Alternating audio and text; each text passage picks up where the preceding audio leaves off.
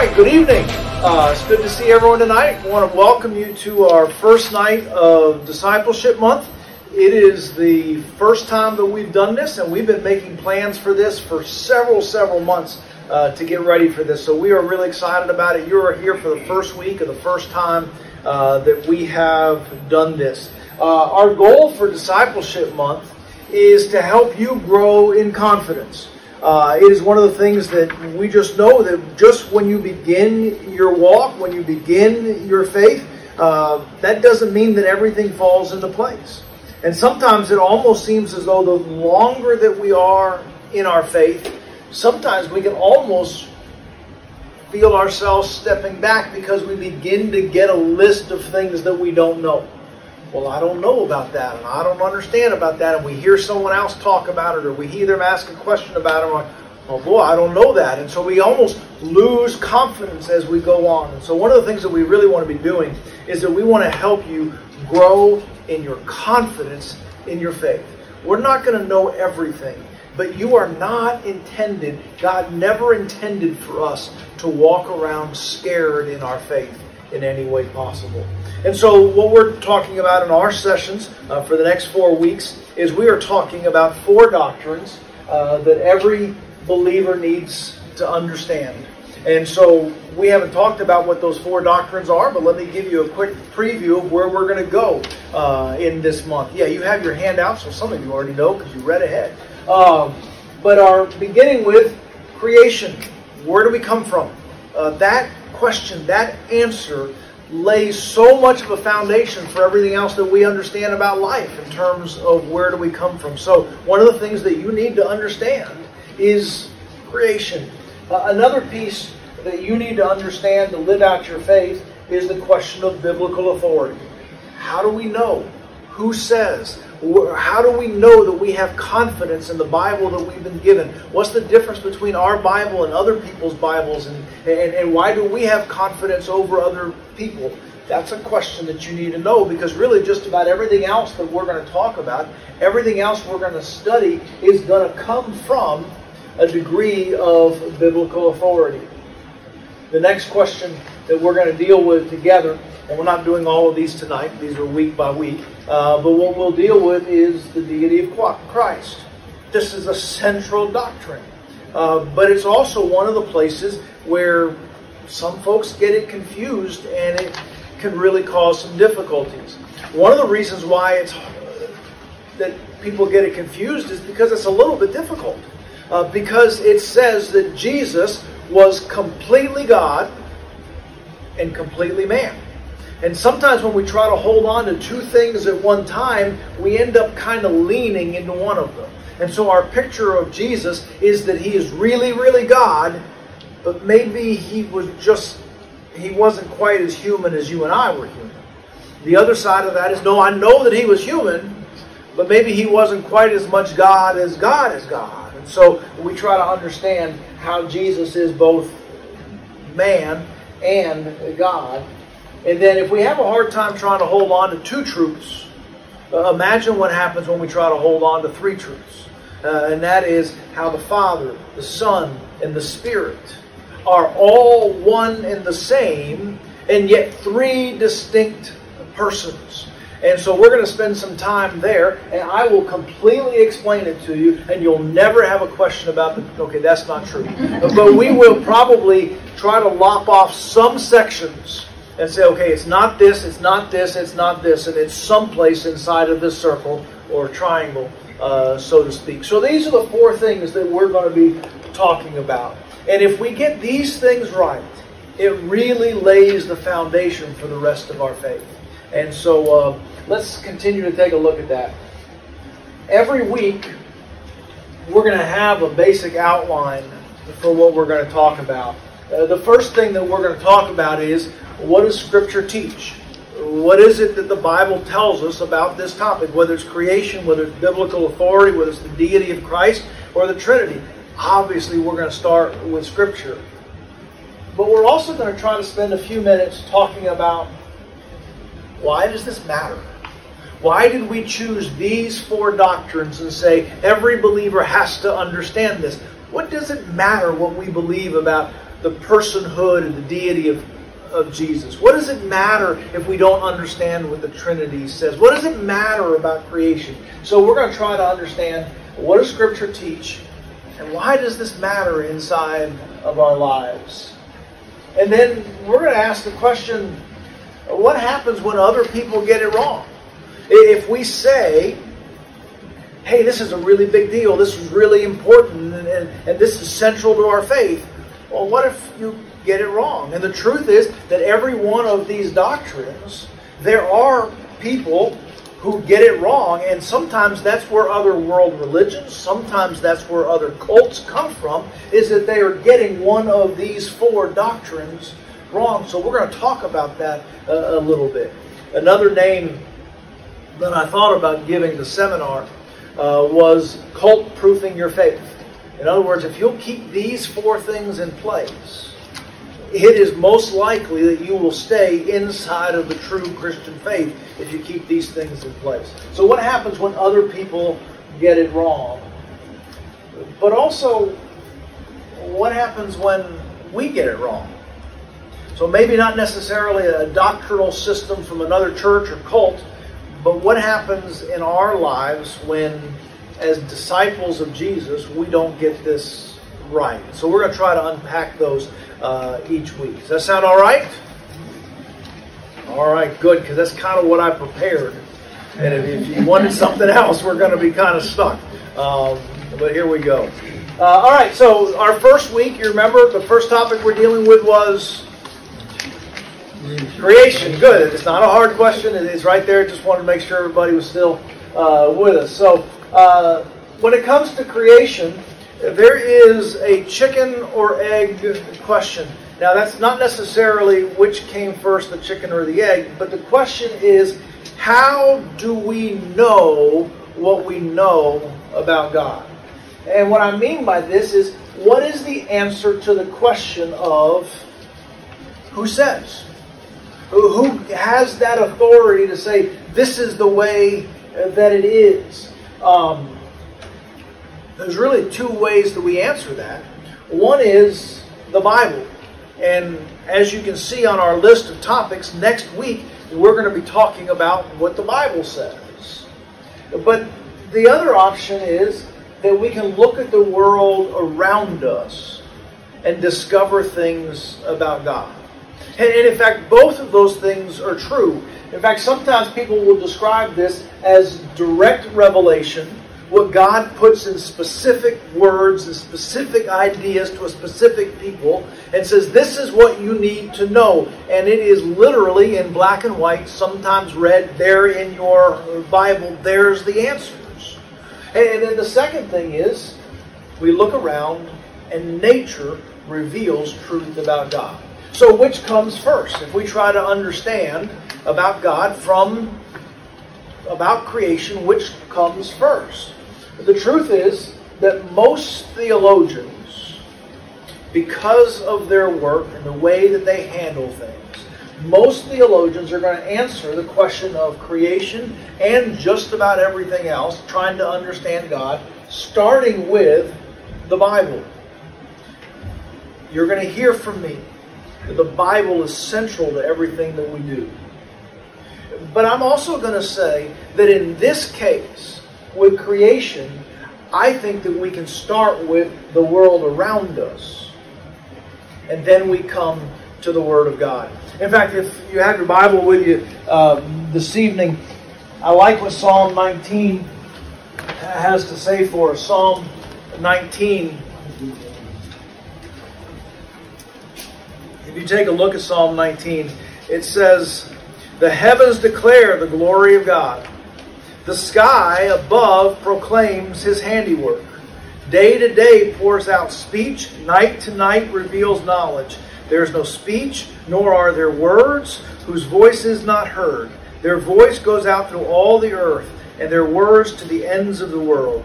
In them He set a tent for the sun, which comes out like a bridegroom leaving his chamber, and like a strong man runs its course with joy.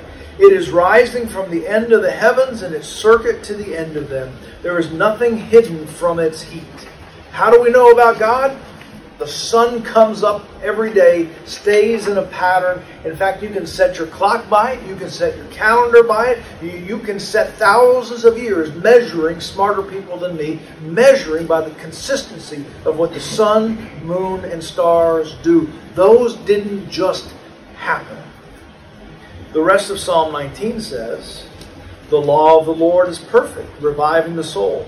The testimony of the Lord is sure, making wise the simple. The precepts of the Lord are right, rejoicing the heart. The command of the Lord is pure, enlightening the eyes. The fear of the Lord is clean, enduring forever."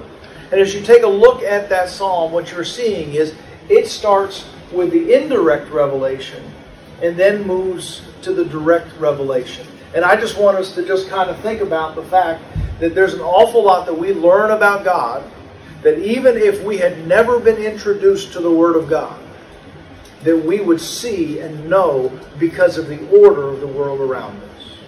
We'll talk about that in a little bit in more detail. But I want to think about creation and the question of, does it matter? One of the things to start with is the Apostles' Creed. Now, we don't necessarily in our church speak out the Apostles' Creed on a regular basis, but the Apostles' Creed is a statement of faith that goes to the 2nd century, just a little over 100 years after the end of the New Testament church. And the first statement that we find in the Apostles' Creed, the starting point for our faith is, "I believe in God, the Father Almighty, creator of the heaven and earth." Creation matters because it's the building block of our faith. Creation matters because it's presumed in the New Testament church. We have several passages that are on that handout.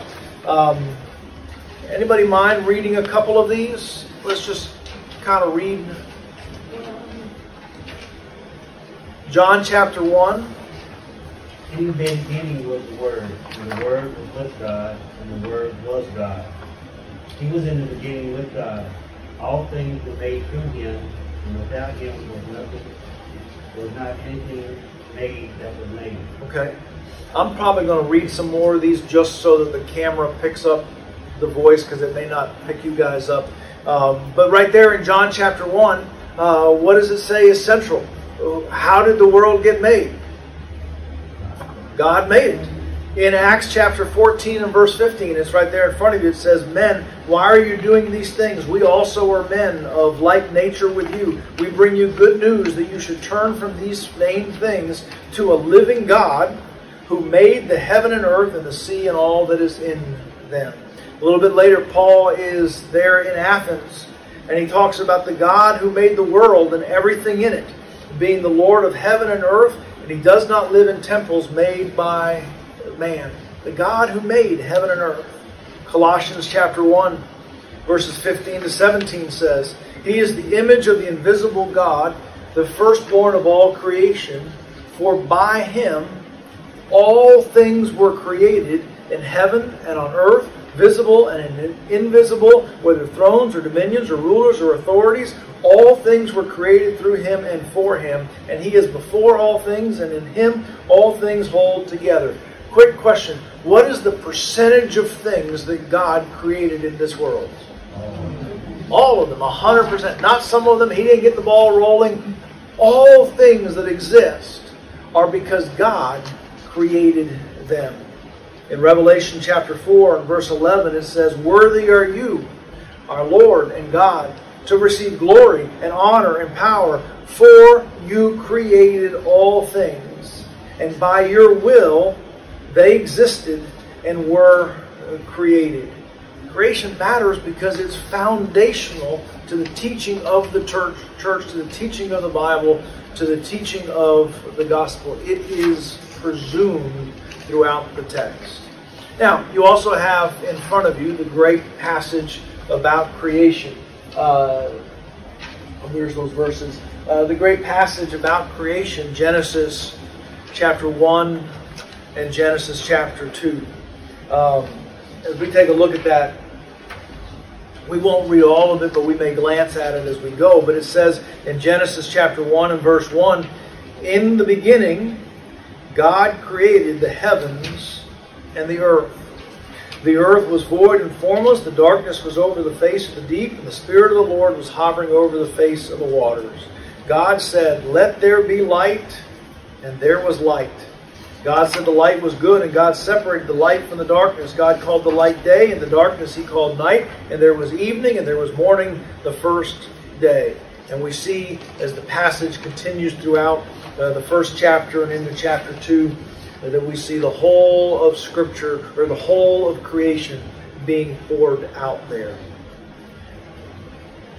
When you think about Genesis chapter 1 and 2, the creation story, what are some things that you think about when you think about those passages? When you think of those creation chapters, what do you think of? God created. There you go, God creating the world. It's right there in a nutshell. Okay? Did anybody ever think as a child, well, where did God come from when you first read this? For sure. As you begin to think about it, where does that back up? Okay, God started all of this, but where did God come from? Yeah. That's the kind of question that we ask. All right, what else? About how God created even the simpler things that we don't really necessarily give us credit for, but then He did that for me too. Yeah, the tiniest details, the whole ecostructure of this world. Yeah, and then we talk about how you've got to have this much carbon dioxide, and you've got to have this much photosynthesis, and all of these things. And I'm starting to talk beyond my pay grade, but all of those things that create a perfect, minute balance You know what else I in was this world. thinking about? What's that? Dinosaurs. Yep. Good question. When it all boils down to, we think about God's majesty. Yes. It's not our concept. Yeah. As far as Yeah, we're going to talk a little bit about that beyondness that we see here in this passage. Very, very significant, this beyondness. Well, here's a couple things that I just wanted to point out in terms of creation. One of them is, when we see in verse 1, in the beginning, God created the heavens and the earth. Just like Gene said, right there on the page, tells us that in the beginning, God was already there. He'd been there. When you get to the beginning, He's been waiting for you. And I think that that's a really important piece. We'll talk a little bit about some alternative views of the cosmos. But one of the things that, as far back as you want to take things, if things started by chance, by a cataclysmic moment where there was an explosion in the cosmos, I want to know, and I'm not trying to be a smart aleck about it, but I want to know what it was that exploded. Because even the dust particles of the eons of time had to come from someplace. In our teaching, the Word of God tells us that in the beginning, God was already there and waiting. And that's a really, really big deal. We also see here the initiative of God. There's a phrase that we use sometimes describing creation, and it's called ex nihilo. Ex nihilo. And what that means is out of nothing. A little bit of what we were just talking about a moment ago. It just comes out of nothing. There are no particles. There are no ingredients. There are no... In fact, the next verse in chapter 1 is that the earth was formless and without void. There was nothing there. But this initiative of God, this ex nihilo, also says that when God created, He created out of no existing ingredients. But He also created from an absence of need. God did not come to a place and say, boy, am I lonely. God did not come to a place and say, you know what's missing in my world? God is whole and complete. And yet He says, I decide this is the world that I want to create. It's His idea. He's not forced into it. He's not manipulated into it. It is not a mistake. He is not trying to catch up with this force doing this. It is His idea and says, this is what I want to do. We also see in Genesis 1 and 2 this relationship of God. We see the fact that He is extending beyond Himself. Like we said a moment ago, He is whole, He is complete, He is not lonely. But He chooses to create a garden and to put a person in that garden, and then even for Him to walk in the cool of the evening with His very creation. The whole point of God's creation was to have relationship with us. Not for Him, but for us. And then we also see inside of Genesis 1 and 2, we see the personal engagement of God. And this is a really big deal, and we'll unpack this a little bit in a few moments. But I want you to see the intimacy that we see in Genesis 1 and 2. It tells us that God breathed life into the nostrils of Adam. Life came because God, in whatever way, it was the breath of God that became our breath. That's pretty intimate. That's pretty close experience. It tells us that He formed Adam out of the dust of the earth.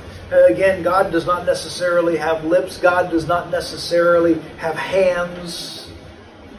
But He gives us the image of breathing into us. He gives us the image that it was His hands that squeezed and formed and created us. And again, He gives us the image that He walks with Adam and Eve in the cool of the evening.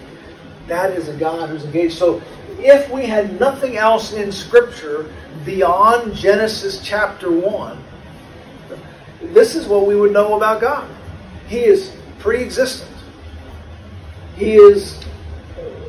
We exist because of His initiative. He has relationship with us. There's a personal engaging with us that matters. Now,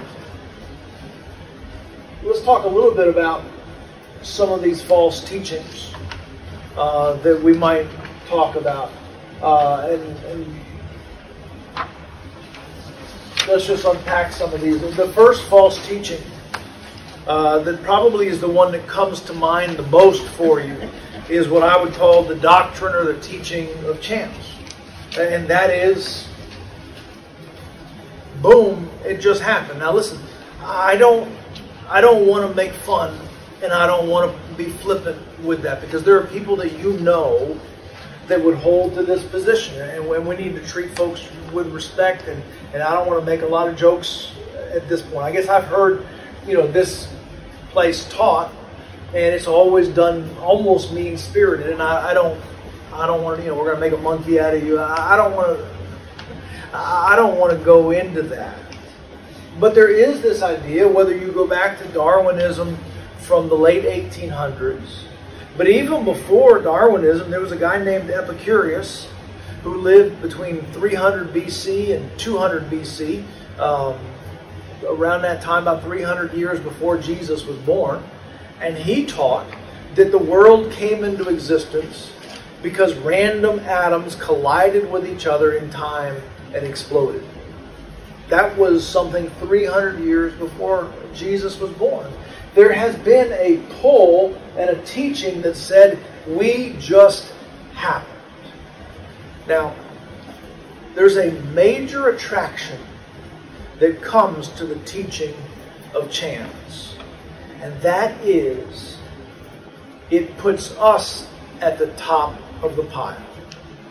We are the smart ones. We are the powerful ones. If our existence is because random things happen, then the rest of our lives can be determined by our randomness and by our chance.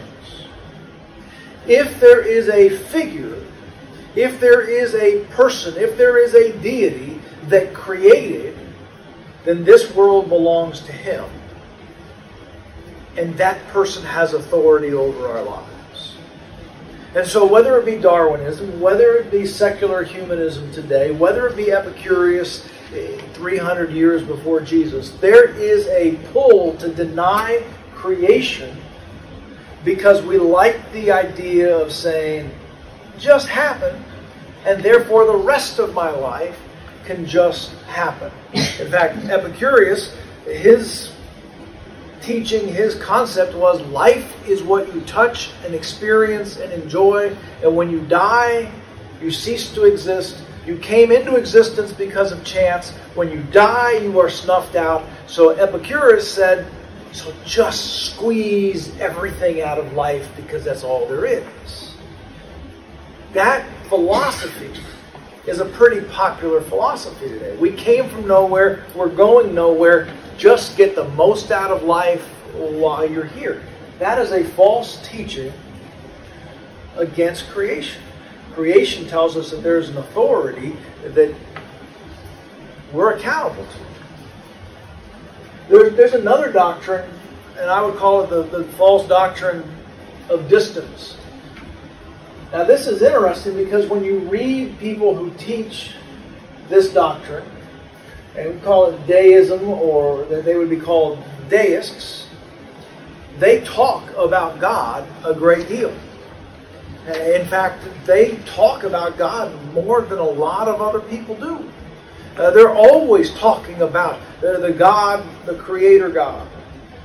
The difference is they believe that this Creator God was this prime mover way at the beginning of time who has nothing to do with our lives since.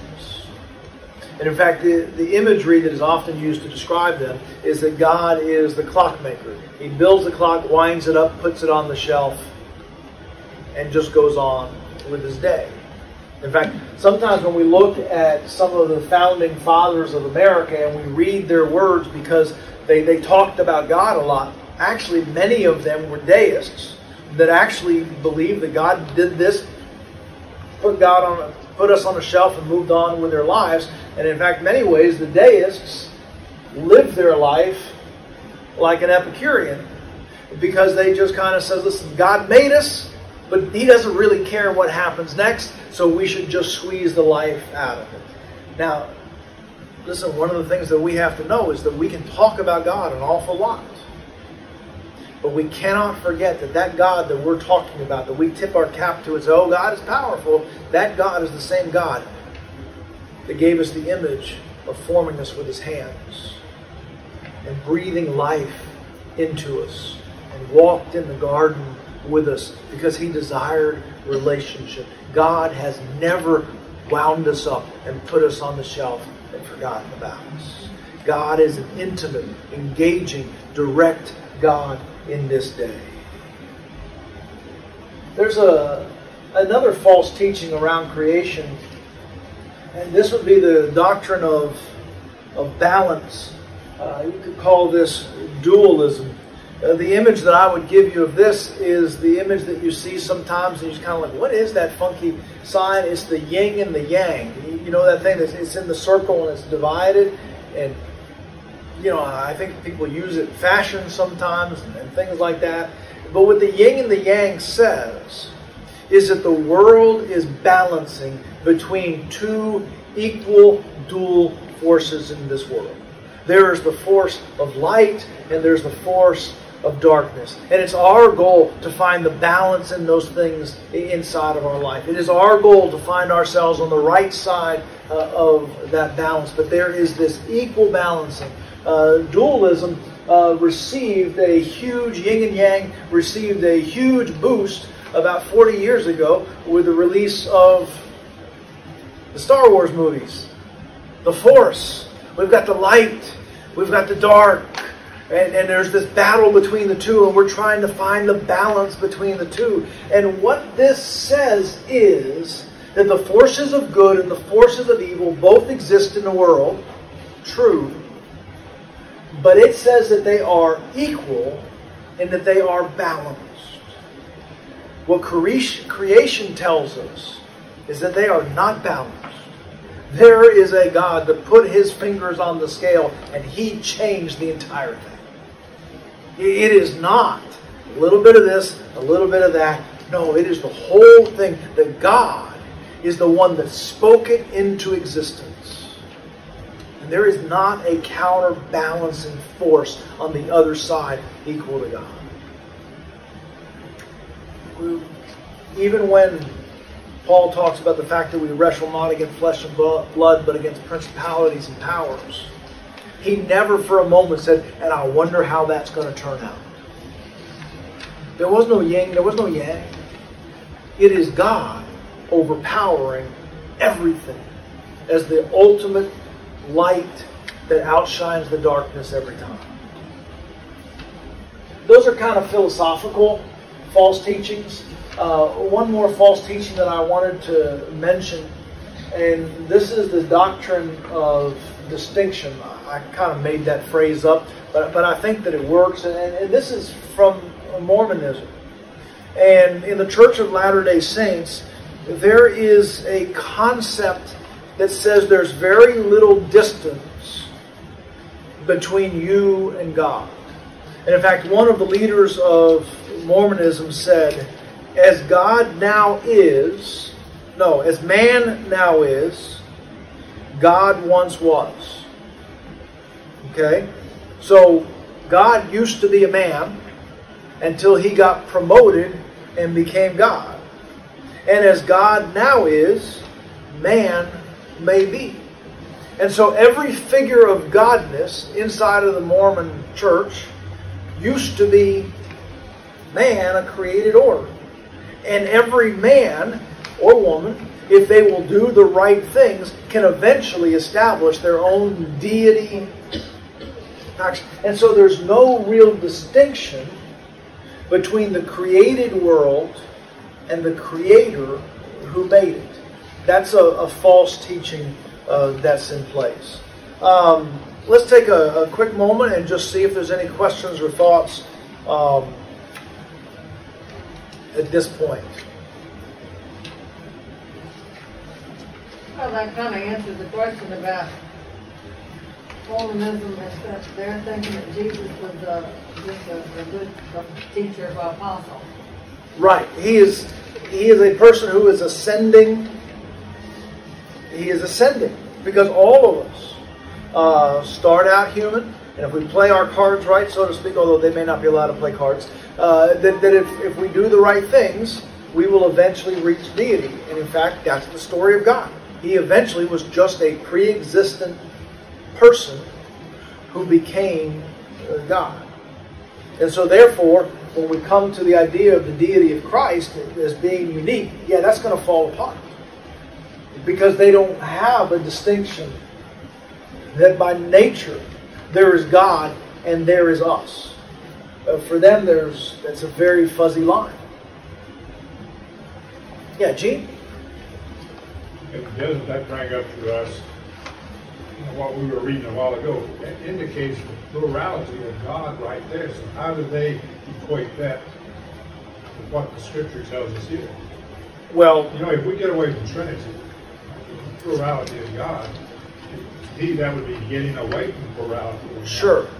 Well, there again, it's just this lack of distinction. That the difference, one of the great things that we have to know in this world is that there's God and then there's everybody else. And if we mingle those two ideas, then we're in trouble. And that's what Mormonism does. One of the things that it does.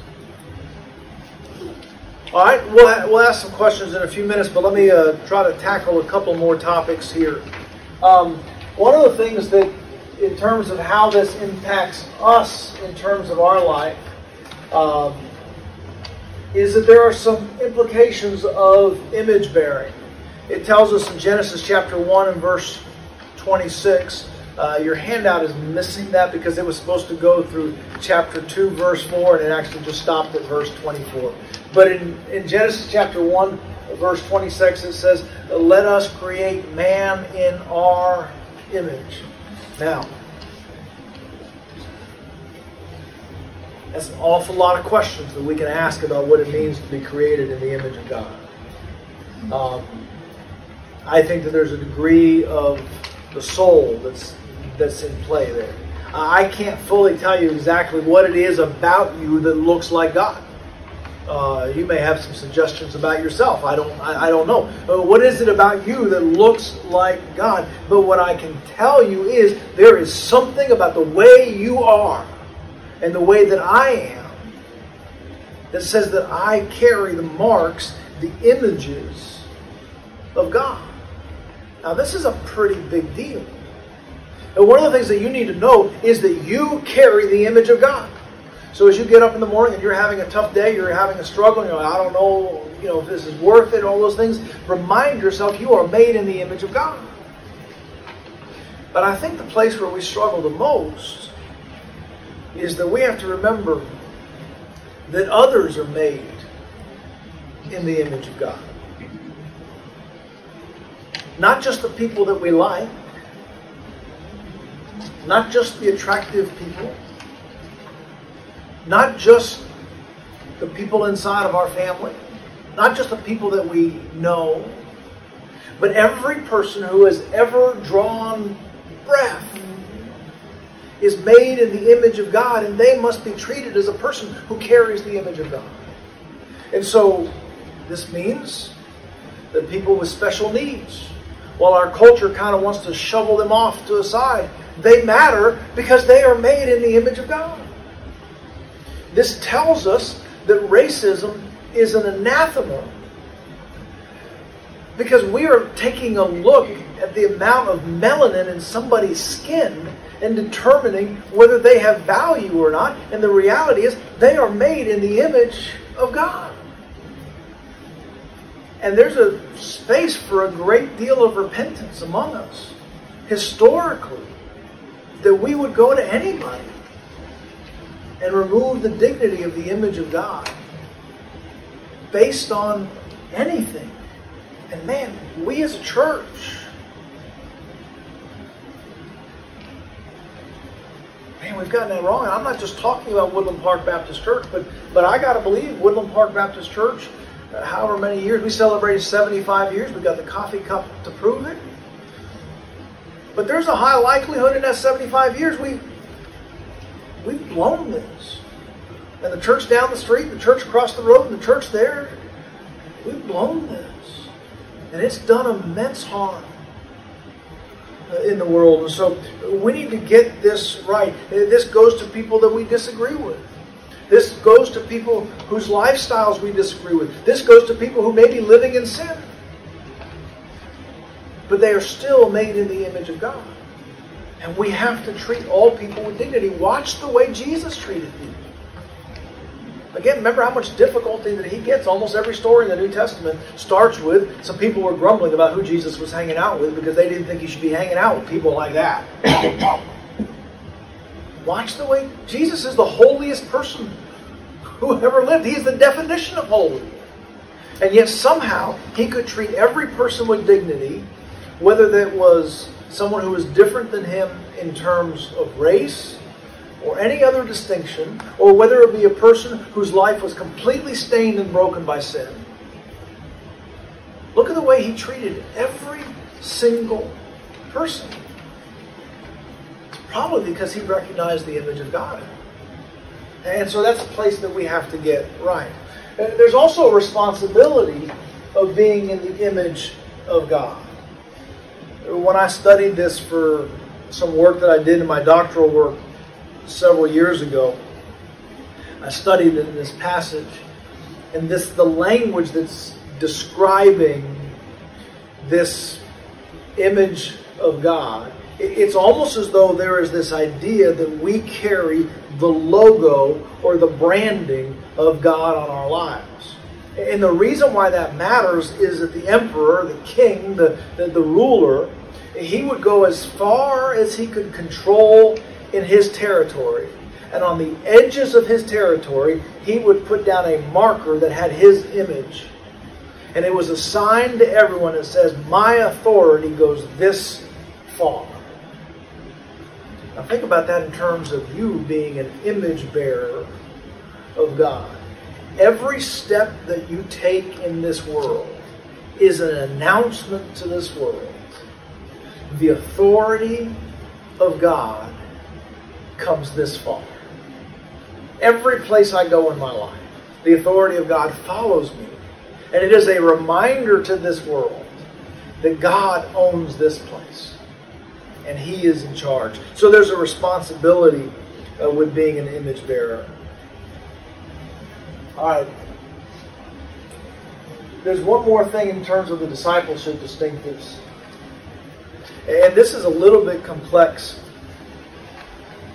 This is the untangling of the material and the divine. Now, we're going to use a word that you probably don't use very often, but if you read any commentaries of the New Testament, the word comes up all the time. It's the word called Gnosticism. It starts with a G and an N and a bunch of other letters after that. It's Gnosticism. And this was a false teaching in the early church that the church had to deal with. But here is the concept that is Gnosticism. Gnosticism teaches that everything that you can see and touch, the material world, is evil. And God is spirit, and He is perfect, and He is holy. So we have on one edge of existence the material, the stuff, the dirt, the flesh, the who we are.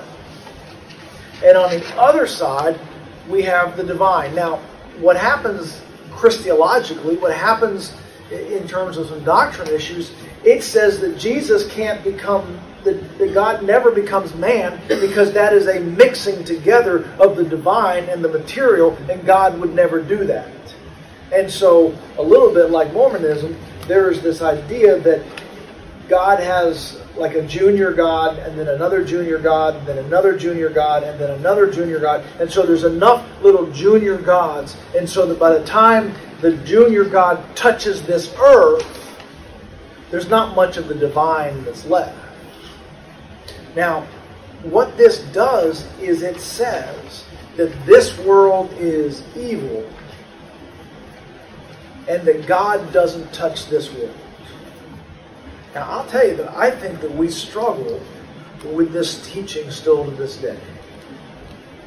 Because we want to look around and we want to divide this world and say, these are the good things, these are the evil things. Now listen, there are places that are marked by the Spirit, and there are things that are marked with the rejection of the Spirit.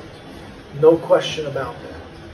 But one of the things that we have to understand is that this world is a mixture of both good and evil. There is evil that is present in this world. And the Spirit of God is present in this world. And we cannot divide out and say that there are two different worlds. In this world, there exists the things that are in rebellion against God. And in this world, there exists the presence, the movement, and the reality of God in this world. And so it is our task on a daily basis to live out our faith with the things that we touch and we feel. Now, some of the falseness of Gnosticism said that, listen, because God is so far away, the things that I touch, they're a mess anyways. So I can eat whatever I want, I can drink whatever I want, I can do whatever I want with my body. Because I'm so far away from God, all these junior gods, all this space. So it doesn't really matter. But the truth is, no, God is here. And with your food, and with your body, and with everything else you do with your time, we have the opportunity and the obligation to live that out in faith, because God is present in this world. Does that make sense? Yeah. All right. Now, you ready for the fun questions? All right, here come the fun questions. They may be more fun for you than for me, or vice versa. I don't know. Here's the question. Oh, man. I don't even know why I'm bringing this up. But I didn't see dinosaurs coming. I should have. But here's the question. How long did creation actually take? Okay? I don't know. How's that? Scripture uses the language of 6 days for creation.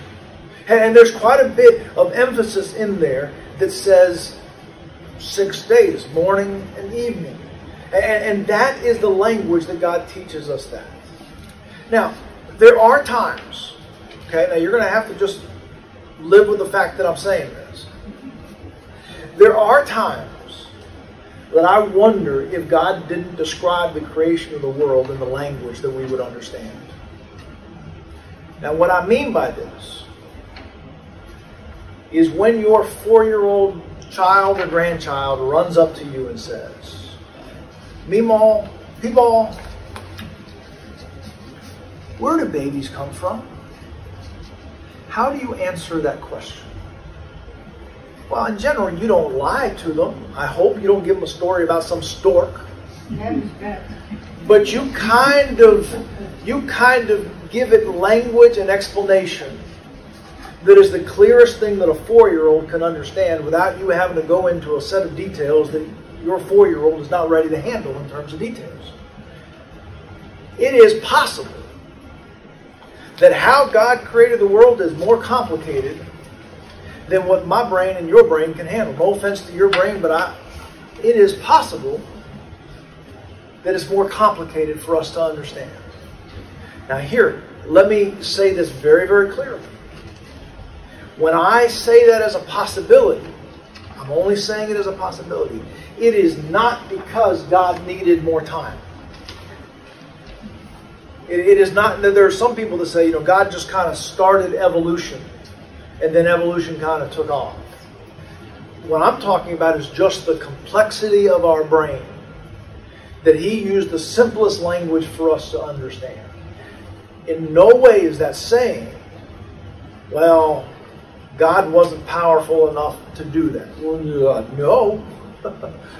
I believe that He did speak it into existence. I just don't necessarily know that the thing that we're supposed to take away from Genesis chapter 6 is a calendar. I think we're supposed to take away that pre-existent God. We're talking about that God who initiates. We're talking about that God of intimacy. That's what we're supposed to take away from Genesis chapter 6. That's what I want you to know. And 6 or 1? Genesis chapter 1, about 6 days. Okay. Right. When you look at eternity, you need the concept of eternity compared to the concept of... Yeah. There are some folks that have put the whole thing on. It's got to be 6 days. If you don't believe it's 6 days, that's... Listen, I'm just telling you, God did it out of the abundance of His power and authority and awesomeness. And He is responsible for every ounce of our existence. Right, we firmly believe that we will be with Him in eternity. Right. So time is a little fuzzy as well. But that's just mine. So I guess what I'm trying to say is, when I look at Genesis chapter 1, 6 days is about the least interesting thing that I find in Genesis chapter 6, in Genesis chapter 1. I don't know. If someone tells me that they believe that creation took longer than 6 days, but they believe that God did it in His authority, every ounce of it, I'm not going to lose sleep over that. Does that make sense? All right. Next one. How old is the earth today? I don't know. I don't know. Years ago, a couple centuries ago, there was a guy named Bishop Ussher, and he published the Ussher's Bible. Not the guy that seats you, but the Bishop Ussher. And what he did is he took all of the genealogies and he stacked the genealogies together. And he said, well, this amount of time, and this amount of time, and this amount of time. If you find a copy of Bishop Ussher's Bible, he will tell you what year the world was created. He will tell you what day the world was created. And this is what amazed me. He'll tell you what time. I'm pretty sure it was sunrise. I mean, I don't know, but I seem to think it was like 3:30 in the afternoon. But again, I don't know if that's Central Time. I don't know what that is. I don't know how old the Earth is. To some degree, I don't think it matters. Now, when we struggle with this age question because those that have the doctrine of chance, they need to stack some age in there for the chances to increase.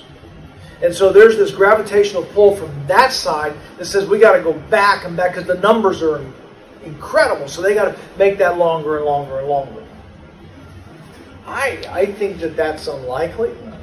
I think that that's unlikely. I would also tell you, I don't believe every day or every hour of the earth's existence is documented in Scripture.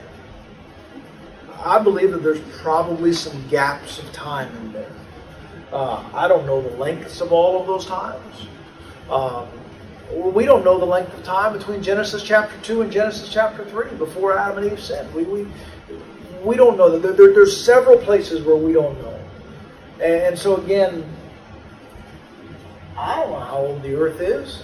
If you hold to a position that is billions of years old, if the reason that you hold that position is because that's got to give time for chance to happen, then I'm not buying that.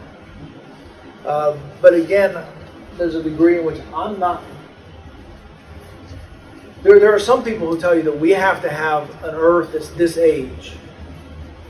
I don't know. I think that the earth is older than most of us. I don't know much, but my little minute mind says that's the scientific. They got to have a rhyme and a reason for it. With God, a lot of things you just accept. I think that's what I'm trying to say. And sometimes we try to categorize and say, listen, God is bigger than that. And that's what some of this stuff that I mean is the same thing as trying to explain to a young child where babies come from. It's not going to fit. It's not going to fit. What you need to know is the who, not necessarily the how. That's what you need to know.